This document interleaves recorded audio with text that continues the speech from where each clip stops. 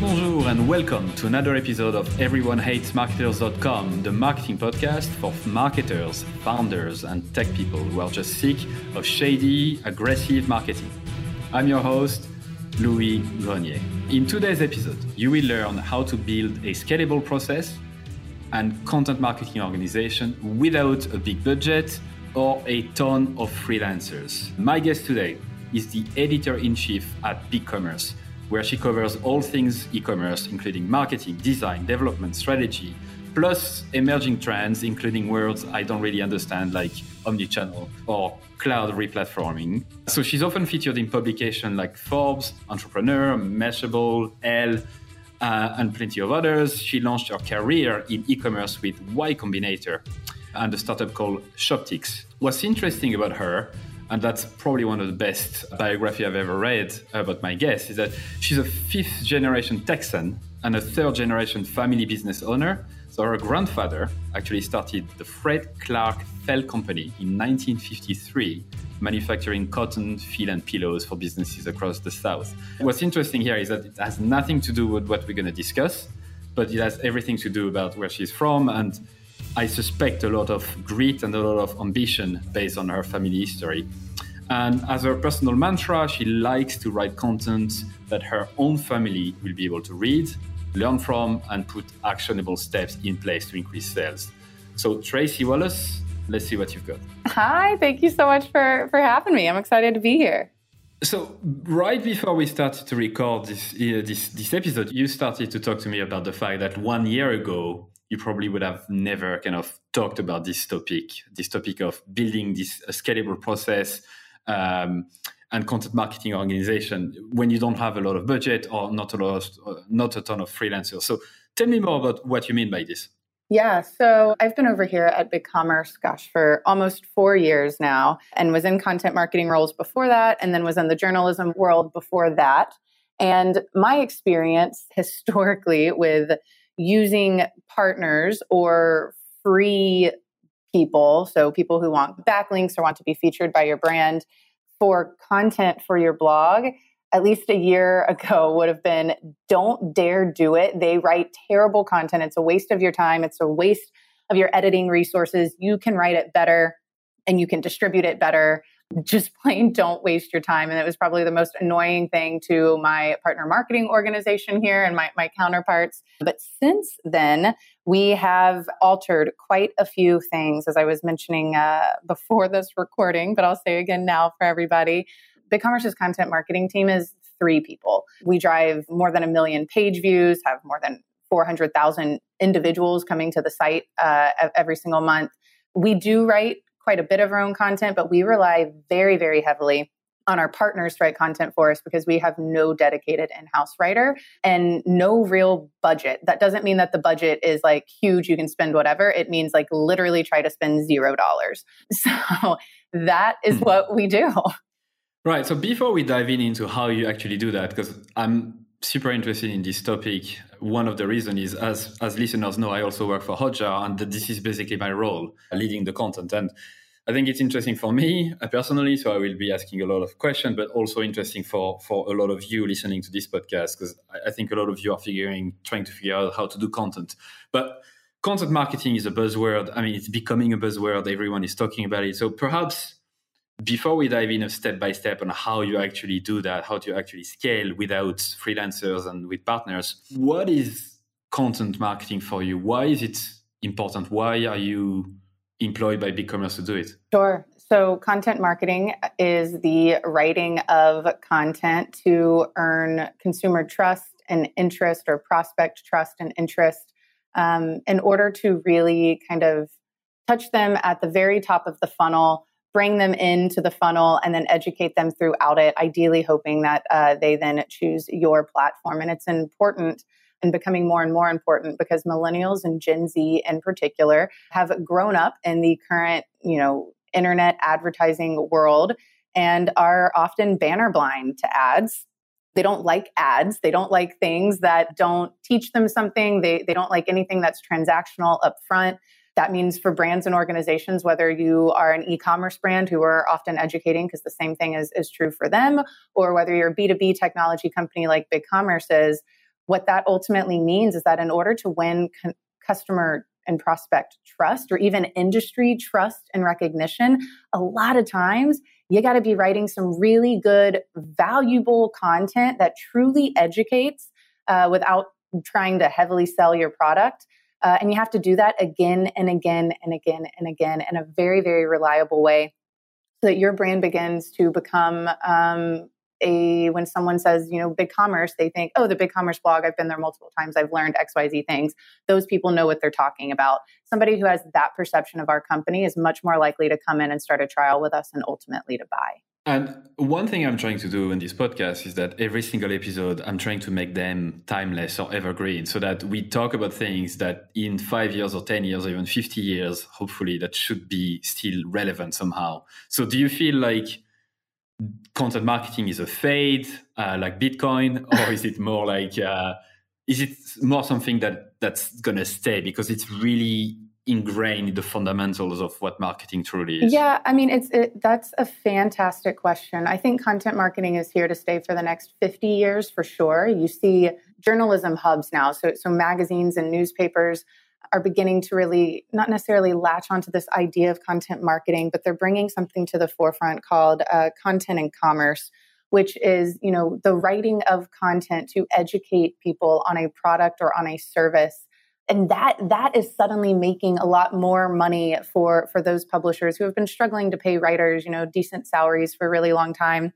On the flip side of that, you have technology companies that hire content marketers like me and content marketing teams. I mean, ours is small, but I know tons of other tech companies or their content marketing org is just massive.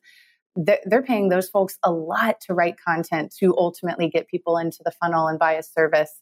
So I think right now what we're seeing is that, some of those more traditional publishers are really seeing what technology companies have been able to do and the hubs that they've been able to build. E-commerce companies are doing very similar stuff. I mean, you look at, Yeti Coolers has like an entire section on their site dedicated to just writing these amazing stories.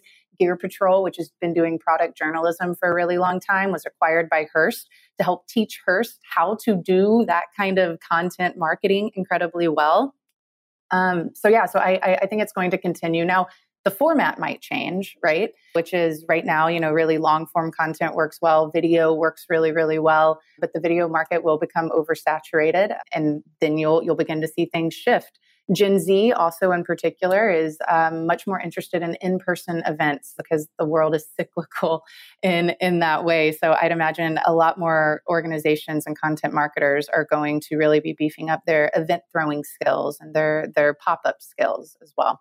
I need to give out to you because you used the M word 10 minutes ago, like you said millennial and then you said Gen Z. Mm-hmm. That's two words that are forbidden in Everyone Hates Marketers. Oh no. Jokes aside, yes, I guess we can generalize to the point that yes, experience are coming back, events, people enjoy like going to places and concerts instead of just watching videos and all of that. But the reason why I'm challenging you on this is that I think it could be dangerous to maybe generalize an entire population based on global trends, although it seems to be that yes, video definitely is getting crazy, events and experience-based stuff is getting quite popular. But as you said, it's cyclical. Yeah, sure. Right? And I can totally rephrase. People under the age of 60 or 50 around the globe do not like transactional ads because they are used to being online and having those transactional ads in their face, and those just plain don't work anymore. Yeah. It doesn't work, although billions are being spent still on those, right? Sure. And retargeting ads often seem to work. And then, of course, TV ads still seem to work really, really well, both for like that age population as well as 100% the older population as well. Yeah, I think the main thing to say here is ads will work and will continue to work, not in the way we expect them to work, in terms of, oh, I'm watching this ad, therefore I'm going to buy straight away, but more in terms of very, as you mentioned, top of the funnel brand awareness, whereby when you think of, let's say, a category like tires, you want to buy tires, you only have generally 2 or 3 brands that come top of mind. And this is due to you being exposed to advertising and content and all of that for years and years and years for you to be able to make this choice and say, when I need tires, I go to this brand, right? So it's such a long-term thing. And it's all, as you mentioned, as in your bio, you mentioned omni-channel, but this is kind of what it is, right? It's a content is part of it. Content is part of right. This ecosystem. Yeah. I mean, content is part of the, getting net new customers and prospects in. Content's also part of the building of a community. And then that community goes out and shares word of mouth, right? It's even part of retention marketing. So it plays a role throughout the entire funnel. Right. Let's dive into the how-to and the practical stuff. And I'm going to stop trying to play devil's advocate for this one. So take me back to 1 year ago. Where were you? How were you doing content in BigCommerce? Oh gosh, how were we doing content a year ago? So decently similar to how we're doing it now, in that we were and remain very focused on keywords. So we're a very SEO KPI driven organization, at least in terms of our content marketing organization here.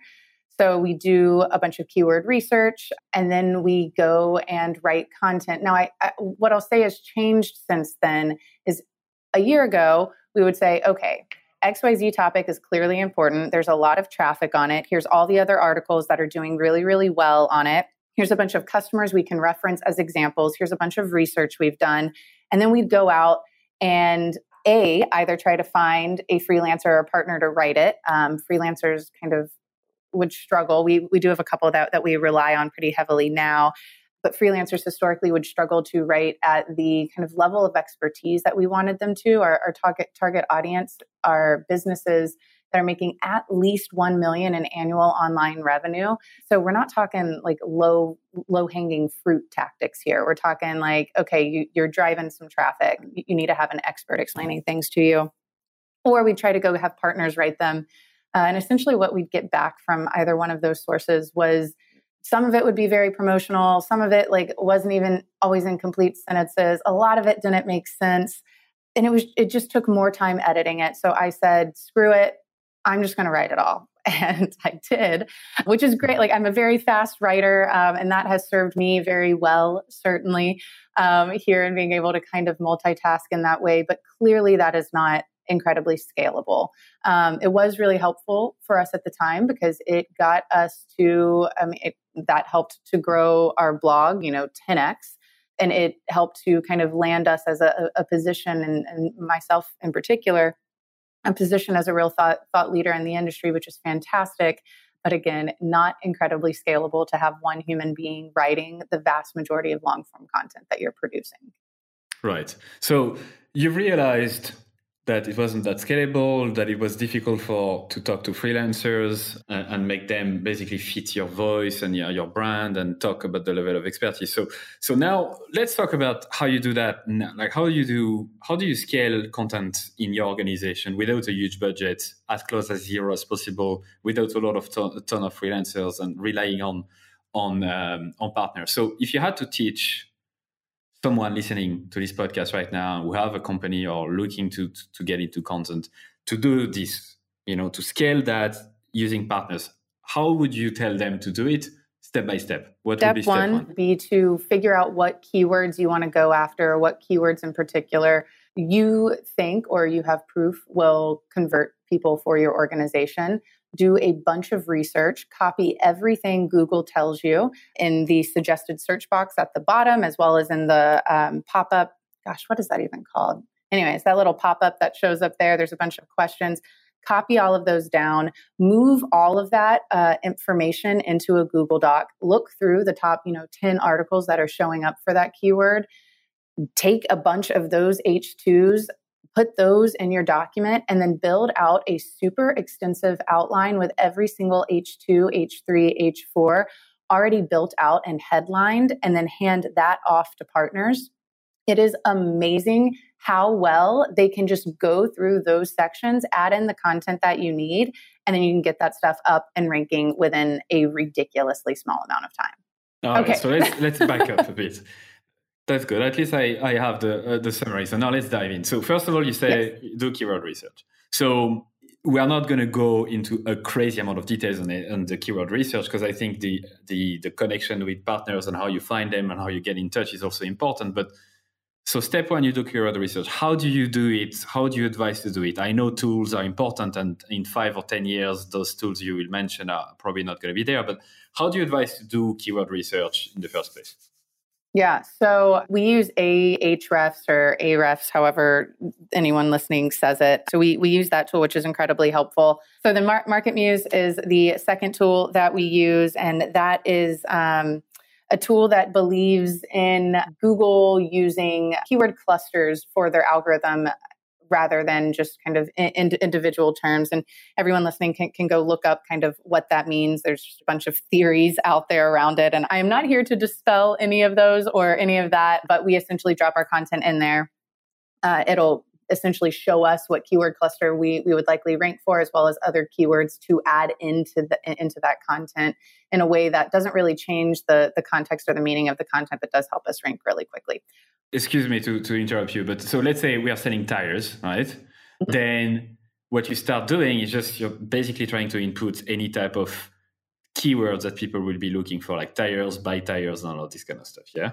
Yes, but you would be doing that in Google, not MarketMuse. Now Ahrefs could help you a little bit there, but I'm a big believer, as is our SEO lead here, that Google will tell you everything you need to know about what it is looking for. So if you need to sell tires, thinking through just the top of the funnel, like what tires are the best, which isn't even all that top of the funnel because clearly somebody needs them at that point. But anyway, what tires are the best? Typing that into Google and seeing what pops up. They're going to have something likely that shows up there in position 0.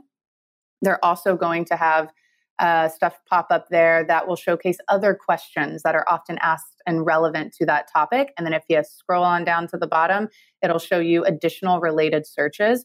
We copy and paste all of that information from Google over into an outline, organize it in the way that we think is the most relevant and informational. We'll also then go through a bunch of the blog posts and stuff that show up there, understand. So let me cut you there again, because this is super interesting and important. Yeah. So you have a bunch of keywords in a Google Doc at this stage, yeah? Yes, they're not keywords, they are phrases. Okay, so you're going as far as basically phrases like questions mainly. Yep, questions. Okay, so you're listing all of those questions that pop up. So you take hours and hours, you go through Google you go into a rabbit hole of Google search, right? Because you don't believe the amount of stuff people search for. So you basically go through all of that and you write them down, you copy and paste, and you put that in a Google Doc. Yep. So the reason why are you focusing on sentences and questions instead of just short keywords? Sure. It's because it's what Google is ranking faster than anything else. And our goal is to rank number 1, or at least in the top 3, but ideally number 1 or number 0 on every single piece of content that we're publishing. Google cares a lot about questions. It also, again, based on that cluster theory that I mentioned earlier, the articles and the content that seem to answer the most questions relevant to an individual search seem to get ranked the highest. So why wouldn't you go and take everything that Google is recommending is relevant to that and include all of that in an article? So at this stage, you have questions, like you have a list of all the questions. How do you figure out which one goes nicely into one article? Yeah, so that's a good question. And a lot of that just comes from us knowing our audience really well, right? So one, clearly, we're going to remove any questions that we don't feel like we can actually answer that aren't relevant to our audience. If we want to write an article on e-commerce platforms and something shows up in there that either we don't do really well or that we don't feel like is incredibly relevant, we'll just remove that, right? Now, we often stack rank them, though, put an H2 on top of that, put most of those in H3s. Typically, that H2 is going to be e-commerce platform FAQs. Again, because that's what people are often searching for when they're looking for answers to those individual questions. We also have a table of contents on all of our content, so Google can accurately pull the exact place that the content is within the article because they're all anchor linked. So let's define a few things. So when you talk about H1, H2, H3, they refer to the HTML tags that are basically H1 would be the title, H2 will be the main subtitle, H3 will be the subtitle, etc. Yep. Okay. So let's say we have identified like 5 questions regarding tires, like what are the best tires for winter driving? What are the best tires for summer driving? What are the best tires for rain and that kind of stuff? Let's say we have 5 of them and they seem to be related to each other. It seems like there is something there where you can write about. So first, that's what springs to mind is why wouldn't you write an entire article about one of them in particular? Why do you decide to put them into a master article, should I say? Right. Yeah. So with that particular example you gave, it actually sounds like you might want to do an entire article on it, because why you'd recommend certain tires for winter is going to likely be very different than why you'd recommend certain tires for spring or summer. That's not true for every question, though. A lot of questions can be answered really simply with a yes or no and a very short little quip. Clearly, those are the ones that deserve to be in a longer form article related to the topic. Anything that you find in there that could be expanded upon, or, and this is a really great test for it, just go and type that question into Google, see what the search volume is and what other relevant things are showing up there. And if the search volume is really high, and if you think that you have a really great chance of ranking for that content and displacing who's already there, then heck yeah, you should write a long form article on that and do this whole process again for that term. So the questions are complete enough so that people looking for the answer can get a quick answer out of it. And then you just bundle them into an article. Can you give me an example of an actual article you wrote with a few questions that you answered within there? Yeah, for sure. I mean, almost every single one that we write, we do this. So, I mean, bigcommerce.com/blog/ecommerce-platforms is a great one. We have one on Instagram shopping, which ranks number 1 that's showing up there. We have one on personalization. I mean, a bunch of them. Vast majority of our articles are written in this way. And you'll see that in our table of contents. You can go there, read through the table of contents real quickly. Most likely you're going to see an FAQ on that topic. We even do this for our product news posts. Like the other day, we released something called Checkout SDK, which allows people to customize their checkout. Not a large amount of search volume there, but it's very important and influential for developers and agencies. As a result, we want to make sure that even though it's a product news post, we rank really highly for it. So we went ahead and added an FAQ area to it, which helps. It just a lot of this is thinking through. People don't have a lot of time, right? When you land on a piece of content, you stay there depending on the length, if there's a video, if it's relevant to what you were looking for, if they are answering FAQs, if it's salesy or not. And Google's taking all of that data and information and feeding that back into their algorithm, right? So you want to make sure that somebody gets there and feels like they aren't being sold to, feels like they can stay on the page a lot, even or for a while. Even more helpful if they click on something, right? So if you have links in there, if you have H6s, if you have things that say like copy and paste this, a lot of that's really, really helpful because that's just sending information back to Google that person's actually engaging with your content. And FAQs are some of the like very, very top of funnel. I'm trying to research this and I have a lot of questions thing that consumers are looking for. And we make sure that almost every single one of our articles, especially if it's a top of funnel article, has an FAQ section within it. So we've been quite technical, right, in those first 20 minutes together. And I think or 25. I think it's important to reiterate something. Like the reason why we talk about SEO and Google and H1, H2 tags and all of that is because this is just a mirror into people's minds, right? This is what people are looking for. So this is therefore what they are searching, what they are thinking, the problems they are suffering from is on Google. Like people are searching for all of their problems every day. Like I don't remember how many billion searches there are every single day on Google only. So it's just a way for you, Tracy, the way you talk about it, it's just a way for you to read your customer's mind better so that you can create the right things for them, solve their problems so that in turn they trust you and they might buy from you. Absolutely. I mean, Google is a fantastic directional source in terms of we think this topic is important. Does it have search traffic? If it doesn't, then we're likely the only ones who thinks it's important, right? Or if it does have a lot of search traffic, what are the other things that people are confused about or that people are questioning or that aren't being answered by the content that exists there? How can we go solve that for them and provide that for them? Google will reward us for doing so. Is it hard to do so? Does it make content longer? Does it take a longer time to produce it? Yeah, but that's the whole point, right? You don't want to produce any work that nobody finds. You want that content to be as high up in Google as possible because that's your opportunity to touch the prospect and begin pushing them down your funnel. So let's say in an ideal world, we have an outline of an article with a few questions that are part of it that fit nicely into the topic, right? And you started to touch about the fact that you would send that to partners directly. So let's say you've decided to write about tires again, those winter tires, and there are a few questions related to winter tires, all right, that you're going to answer in this article. Once you have that, what do you do? Well, so we've been focusing a lot on questions so far talking here, but questions are, I'd say, a smaller part of the article. Again, you'll see in a lot of our articles we include them, but they're included closer to the bottom. It's more like a wrap up before our executive summary. What's also incredibly important, though, is just hitting on those relevant topics. So for tires in the winter, without me doing a Google search, I'd imagine that if you are looking, say, at the US, there's a lot of different winter types, right? There's going to be places where it snows a lot, where it rains a lot, and as a result, there's sleet. Or maybe you're also talking to both a US audience and an Australian audience, and in Australia, it's friggin' summer. So making sure that you are addressing all of those issues appropriately within the content, both in the title, right? So maybe it's, how to choose the best winter tires in the US, broken down by geography, which lets somebody know exactly what they're getting. And then as soon as they land there, making sure that there's a table of contents for them that they can say, I live in the Southwest. Perfect. Click on that. I don't need to read the rest of the content.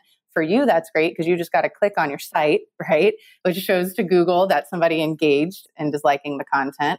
And then the FAQ portion of it comes later. So you still are providing that educational content on, hey, in the Southwest, these are the individual factors that you have to think about. And maybe in one state, actually buying in the winter, there's also increased taxes. Again, I haven't done any research, so that is probably not even true. But maybe there's small things like that are really important that you find in your research that other articles aren't talking about, and just making sure that you're including all of that in there and structuring it really well for them. Keep in mind, again, people are on the go. They're looking for fast information, trustworthy information. Bullet points are really helpful. Anything that speaks to their location or their personal situation is helpful, which is why breaking down by geography is fantastic. Pull-out quotes are helpful, especially if it's something, that you think is really important. People will use tools like Hotjar and others to see how people are reacting on the site, and people will highlight those pull-out quotes, right? It's just kind of part of that reading process. People are trying to get through the info. But ultimately, at the end of the day, what your table of contents is, which for us pulls out our H2s, so what we deem to be the most important topics in the article. If you were to look at that and read through the table of contents, you should be able to get a dang good idea of everything that we're going to cover in there, as well as be able to hop around to the stuff that you think is most important without missing any relevant information on the way. That is really important, one, for humans, but also because as Google's algorithm continues to get smarter and smarter, it functions based on what humans want. So if it's built for humans, if it's built for that kind of reading experience where, yes, it's long because you want to get the right keyword cluster in there, but it allows people to browse, it allows people to scroll really quickly and still find the information they're looking for, then you win. So it's all about really understanding people so well that you can write exactly what they're expecting, what they want, and the answers that they want. So now we don't have budget, we don't have freelancers to rely on, we are a small team. How do you advise then people to move on to writing these things? And you have an interesting take on it. So how do you deal with partners and what do you mean by partners? Right. So BigCommerce has tons of partners. I mean, like 5,000 plus. We have agency partners. We have technology partners. So Think of the Smile.ios of the world, or even, the Hotjars of the world. We have SPD partners, so strategic business development partners like Amazon and PayPal. And historically, we would go to them and say, hey, PayPal, we want to write an article about checkout options or payment options on our blog, and we'd love for you to be the author. And they'd say, great. And they'd send over like 500 words of why PayPal is the absolute best checkout option online. And that just is terrible, right? And then we'd go back and forth, and they'd get upset because they had spent time doing it. And then we get upset because it's not what we want. And then, there's just not fantastic communication. Then we moved to, okay, let's build out content guidelines and explain to all these people what we want, which is we want at least 1,000 words that include at least 3 real examples of customers doing this on BigCommerce that we can reference and show people exactly how to do. And you need to include data and stats. And you also probably need to include other tools similar to yours. Yours can be the first in the list, but recommend other tools too, because if you just recommend yours, super salesy and not helpful, right? And most partners came back to us. Some even went to our CEO and complained about it and were like, I don't understand why your content guidelines are so difficult to hit. There's absolutely no way we could do this. This is absurd. Nobody does content like this.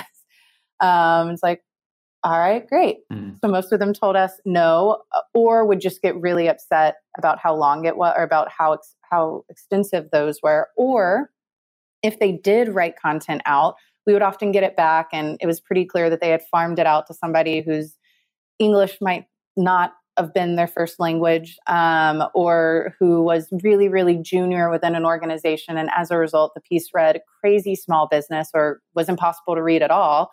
And now you have a partner who's upset because they've paid for something, or an employee has spent hours writing out a really long piece that still doesn't meet our quality expectations, right?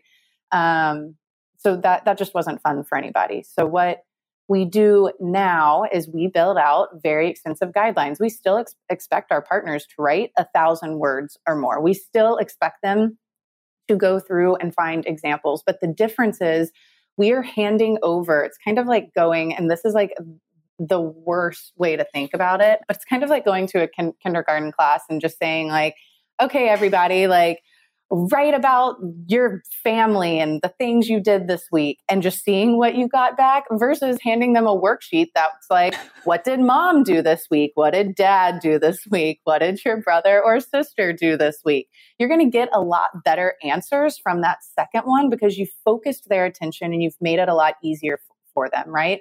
It also takes a lot less time. They're not starting from scratch. So that's exactly what we do. We hand over an outline. So we work with them, figure out a topic, which often is a topic that we need to rank for. And we get an outline to them. They get to decide what the headline is. Typically the outline comes with like, your cool headline here, include this keyword. And then the rest of it is these are your H2s, these are your H3s.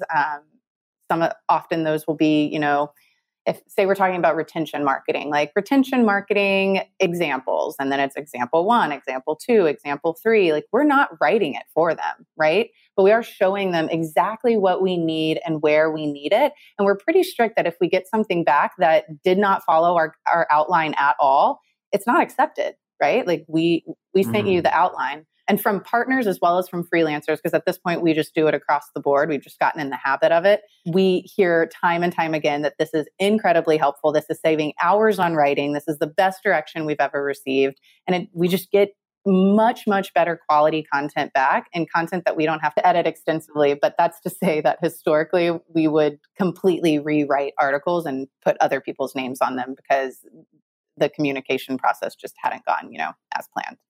So let's say I'm not BigCommerce and I'm not a big company, we're a small company, or even a consultant, a freelancer without budget or anything. How do you even convince other people to write for you? Yeah, that is a fantastic question. And my best advice for that is to begin to build out a partner and influencer network. And to do that, you can use a tool called BuzzStream. Now, this likely will mean that you will need to write, the majority of your content, maybe for like the first 3 months or so. And you don't need to publish every day. BigCommerce only publishes like 2 or 3 times a week, and we're scared to even go up more from there because it's just more work, right? So don't hold yourself to any crazy output numbers. You want to hold yourself to a quality standpoint here, right? So let's take retention marketing again. If I can't find anybody to write that for me without budget, I will go through and find, and BuzzStream will allow you to do this, go through and find all of the people that are experts at retention marketing, customer loyalty marketing, whatever all the keywords are showing up as relevant to that. Go and find all those people, find their email addresses, build out a list, and then email all of them and say, hey, we are writing, and again, BuzzStream will let you do this in bulk, so it's fantastic. We are writing an article on retention marketing. You're an expert in the space. Would love if you could answer this one question about retention marketing. And typically what we ask is, what's your number one tip for e-commerce people for retention marketing? And you'll be surprised how many people will get back to you, because every influencer, every brand out there knows that they need backlinks and they want to be mentioned and they need that thought leadership, and content marketing is important. You will be surprised how many of them will email back with a 2 to 3 sentence recommendation or tip, right? It takes them 2 seconds. And then you, after you've gone through and built out your outline, gosh, I have some examples of some old ones that we're about to update on BigCommerce where we did this. So I have some examples I can send. But go through, build out your outline, add those FAQs in, all of that. And then at the bottom, add a section that says something like 20 retention marketing experts on their number one tip for retention marketing. And drop all of those in there, link back to them. And when that article goes live, you email out to them and let all of them know that it's live. And here's the links where you can help share it. Thanks so much for all of your insight and all of your help, so on and so forth. Most of them, a lot of them, are likely going to email back saying, thank you, like let me know if you ever need help again, so on and so forth. And at this point, and especially after you do that with a couple topics, you're beginning to build a network, right? You're beginning to build people that you can rely on. And on top of that, you're beginning to get in front of other content marketers and influencers in the space and build up a reliability with them in terms of your ability to produce high quality content. Those are the people in the future who are going to help you write that content. But yeah, first you're probably gonna have to do it yourself. So yeah, and what I like about your approach is that first, okay, you write stuff yourself, you produce content yourself. It doesn't mean writing necessarily. I mean, this podcast is an example. I'm not writing much, but I'm doing podcasts and I'm interviewing someone new every time. And the second step, instead of just sending an email to say, hey, Tracy, there's this article I'd like you to write on Everyone Hates Marketers, because why not? And here is the outline and all of that. That's going to be quite difficult for you to say yes. Unless in the past, I've asked you to contribute to an article, to leave a quote about content marketing or retention marketing or e-commerce. And this is how you build a relationship. So, I mean, you are basically laying out how to make friends and how to build connections in a professional world. That's my favorite book, How to Make Friends, or how to Win Influencer. Oh God, I can't remember the title. Everyone knows it. It's that popular book. How to Make Friends, and I need to fucking find it. Fantastic book. Every time I tell people it's my favorite, someone always says, you know, Charles Manson used that. And I'm like, oh my God, yeah. I'm like, because it's really good. It's how you convince people of things. So how to win friends and influence people by free delivery. No, that's the delivery method. By Dale Carnegie. 1930s. Anyway, that will be in the resources at the bottom of this episode, as usual, on everyonehatesmarketers.com. But I guess this is a nice way to go. So you write article first, you publish content yourself, you then start to ask for quotes and input. Another thing that we've done in Hotjar in the past is basically to also add input when an article is almost being published, or to get their input when it comes to does it make sense, or get people's input on the title. That's quite nice. Sometimes people come up with crazy good title.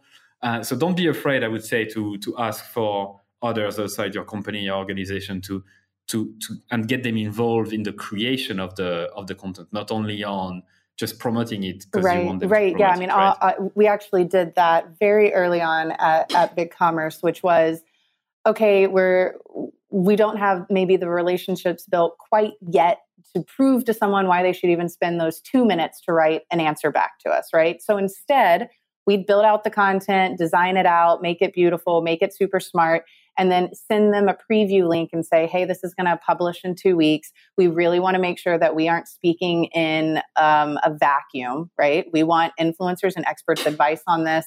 Check it out. Let us know what you think. Also, we'd love to include a quote or a tip from you if you just want to answer this quick question. And what that's doing is showing someone who's never heard of you before your content quality, what your content quality is, what it's going to look like, rather than just them assuming and trusting that your site or the work that you do is going to be something they'd want their name associated with. And with this process, how many pieces are you publishing a week? So right now we publish about 3 pieces of content a week, and we just went up this past summer. So we were only publishing 2. Most of our content includes influencer content and quotes. I send out an influencer and expert email, both to influencers and experts I know in the space and I've built these relationships with over time, as well as to all of our partners. And I send that about each quarter. And it's based on all the content I know we have coming up. What's your number 1 tip on email marketing? What's your number 1 tip on whatever, right?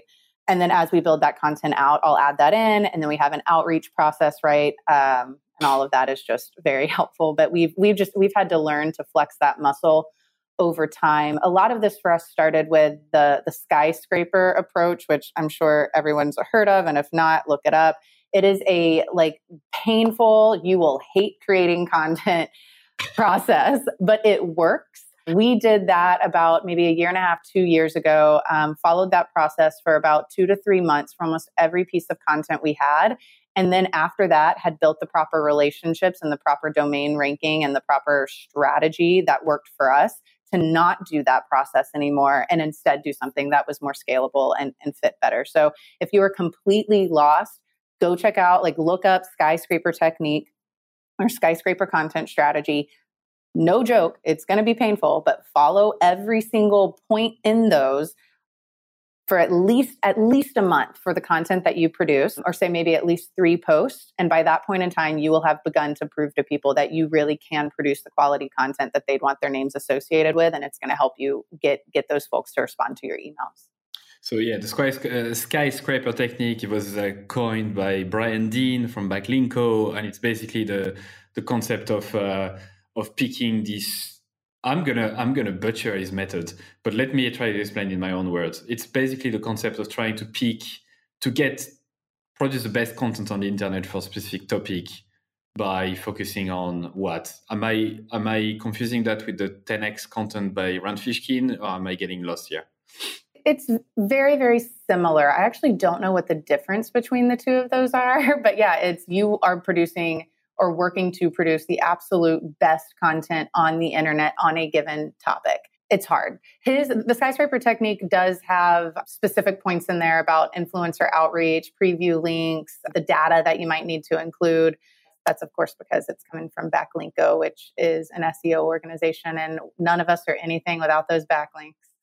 Yep, exactly. So one thing I would say though, and it's interesting to hear from you saying that, is you're scaling your content way more. So 3-4 pieces a week. And I'm not disrespecting the quality of the content you're putting out there, but it's clear that what you're doing now is really trying to reach as many people as possible to produce good quality content, but it doesn't have to be necessarily the best answer on the internet for every single thing you're writing about, right? It needs to be good, straight to the point, giving the answers they're looking for, but you're not killing yourself to that every single article must be kind of this golden article that people will actually, remember for the rest of their life.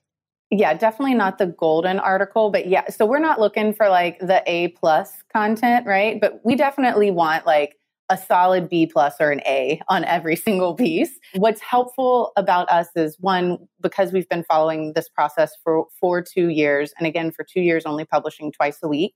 Us upping up to 3 now is because partners and other people in the industry have seen what we've been doing, and they are reaching out to us saying, give us a top, we will do whatever it takes. We will write however long it is. We will include whatever data. We actually did this proprietary study. Do you want that? That clearly makes it much easier to produce more content, right? Where it's oh, awesome. You're willing to, write 5,000 words for us. Fantastic. We can tell you exactly what to write. But to get to that process, clearly we had to prove over the long term that we knew exactly what we were doing and that it was a repeatable process and that we were making other people out there really happy by doing so. So we're in that unique position now. And if you start now, a year and a half from now, you will also be able to scale up in that way. But first you have to begin to flex the muscle of knowing how to produce that absolute best content, knowing how to spot it, also building out your community and your networks, because you do need people to backlink to you. You do need the help of getting people to immediately begin circulating it once it's out there. Even with skyscraper content, it is not a produce it and they will come. It is a produce it and continue working your butt off to get people to see it. We're lucky now, again, because our domain ranking is really high and because of the processes that we have, that almost any piece we put up will rank on page one very, very quickly. And then we work to get it up even higher than that. But that's part of following a scalable process over a couple of years. So yeah, things are not getting easier in the realm of content, as we talked about it from the first minute. It's here to stay. It's rooted in people's behavior. People don't want to be sold to. They hate to be sold to, but they love to buy. They love to learn new stuff. And therefore, content is one of the ways to do it. It almost always existed. The reason why we're so wired to stories is because since the dawn of times, we've been telling stories to each other. That's a way to socialize. I'm from Clermont-Ferrand in France, Clermont. And I don't know if you know that, but Michelin, the tires, are from there, right? Oh. And Michelin is actually one of the first companies that did content marketing very well more than a century ago. They did this guide for cyclists to teach them how to. Oh, no, right? That's and right. It turned into the Michelin guide, right? And the restaurant and all that. And that was purely content marketing. And those two companies, it's the same company. They do restaurant guide. They also do tires. And because the two are connected by traveling, right? So another big example is the Bible, but I don't want to get into that because that's another type of content marketing. Yeah, or Airbnb has their magazine now. They're doing some really cool stuff. What other more out there content marketing? Any kind of podcast that a company's podcast. That's part of content marketing, right? So there's a bunch of really fantastic content marketing out there. Again, none of us want to be marketed to, but the vast majority of the content marketing, I won't say that. A lot of content marketing is very, very educational, very interesting, very helpful. And it's, the brands are helping make sure that the people producing that stuff are getting paid what they deserve to be paid to produce it. So that's helpful. So yeah, thanks for going through this step by step with me and for challenging my thinking. And I think you're giving a lot of food for thought for people listening. So thanks for doing that with me, especially because we need to share a secret with our listeners. Most of the time that's what happens. But we came up with this topic, 5 minutes before this episode? And I think it turned out quite well. So I have a few questions before we wrap up that I always ask my guests. The first one being, what do you think marketers should learn today that will help them in the next 20 years, 50 years, 100 years? Yeah, there's a topic that I'm beginning to hear more about, and it's going to sound so salesy and gross, but it's being called, and I'm doing air quotes, the other AI, which is aesthetic intelligence.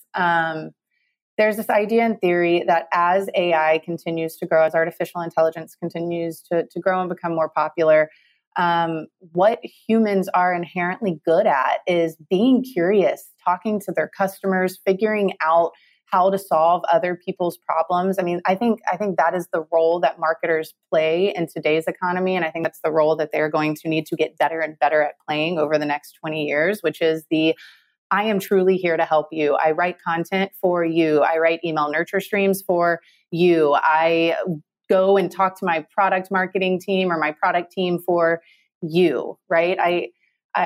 I have tons of BigCommerce's larger customers and smaller customers email me often with just very random problems. And I work to forward their emails off to the right people or ask questions and get them the right answers. We have a support team and we have an enterprise marketing or an enterprise account organization that manages them, and that are their real touch points. But because of the emails that I'm sending, because of the way that I'm talking to them, because of the videos they've seen me on, they have built a perception that I'm incredibly helpful, which is great because I do want to be incredibly helpful. The work I do is for them. If anything I produce isn't helping them get closer to an answer or closer to a solve for their problem, then I'm not doing my job well. So I think that's what marketers need to get really good at, is resetting the mindset. It's not just storytelling. It's helping people, truly helping people find the answers. And there's a lot of ways to do that. Content marketing is one. Clearly, there's tons of other channels in a marketing org or in a business structure in general, but we have to truly help the customers, especially as experience really begins to become an even larger part of what our customers are expecting. Yeah, absolutely. So curiosity, problem solving, and being genuinely nice, a nice person, that would right make you a long way. So if you had to select 3 resources that you recommend listeners to listeners right now, what would they be? It could be anything, like books and podcasts and anything. Sure. How to Win Friends and Influence People. Again, one of my favorite. I don't listen to or read a lot of business podcasts or books. And instead, I read a lot of nonfiction, which I actually find really helpful. Not business nonfiction, just like other nonfiction, which I find really helpful because it gives my brain a break. But in terms of podcasts, especially if you're interested in psychology, and as a marketer you are, I would very much encourage you to begin listening to More Perfect, which is the podcast about some of the Supreme Court decisions that have happened in the United States. And they dive really deep on the philosophy behind why those decisions were made. Philosophy, in my mind, is very, very tied up with psychology, and especially as we begin to build closer relationships with our customers, the philosophy of who they are and why they think the way they think, I think, is really important. There's also a free Harvard course online, just on YouTube. It's like 16 episodes, each an hour long, called Justice 101, which is a breakdown of philosophy from the history of philosophy. And they just walk you through all these different scenarios. And I found that to be not only life-changing, like personally life-changing for me, but incredibly helpful in my role at work, especially as I interact with partners and agencies and customers.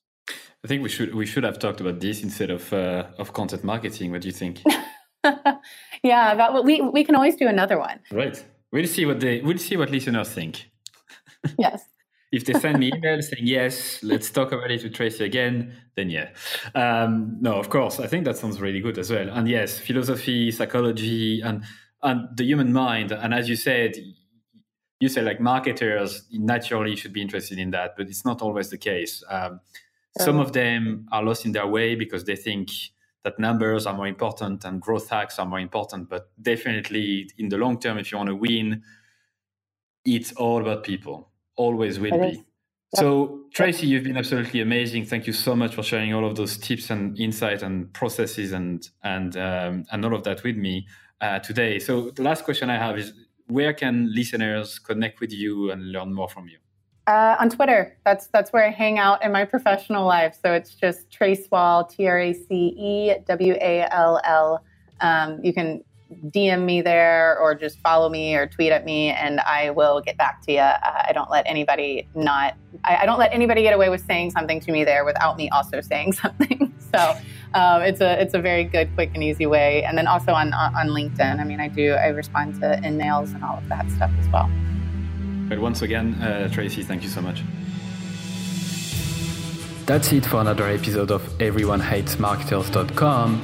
And this is the moment where I tell you to subscribe to our email list. So before you leave and go to another podcast or listen to another episode, I don't treat email list the way people usually treat their email list. I really treat that as a one-to-one conversation. So I'm going to send you very short and personal emails every 2 weeks, I would say. I'll inform you of guests in advance. I'll share with you my numbers and how many listens we get, and I'll also ask you for your feedback in terms of the questions we can ask future guests, and perhaps I can also have you on the show someday. So don't be afraid to subscribe. I'm not going to spam you, and you can always unsubscribe for sure if you wish. The second thing we need from you is your harsh and honest feedback. We know that this show is not perfect yet, and we always can improve. So you can send us your email at feedback@everyonehatesmarketers.com. Good or bad, please feel free to send me an email. And the last thing I'd like from you is that if you did like the episode, please share it to your friends, your colleagues, or whoever might like it. And also please review it on iTunes or another service that you might use to listen to your podcast. Because if you leave us a 5-star review, it means that more people will be likely to listen and we can spread the word quicker. So thank you so much once again, and au revoir.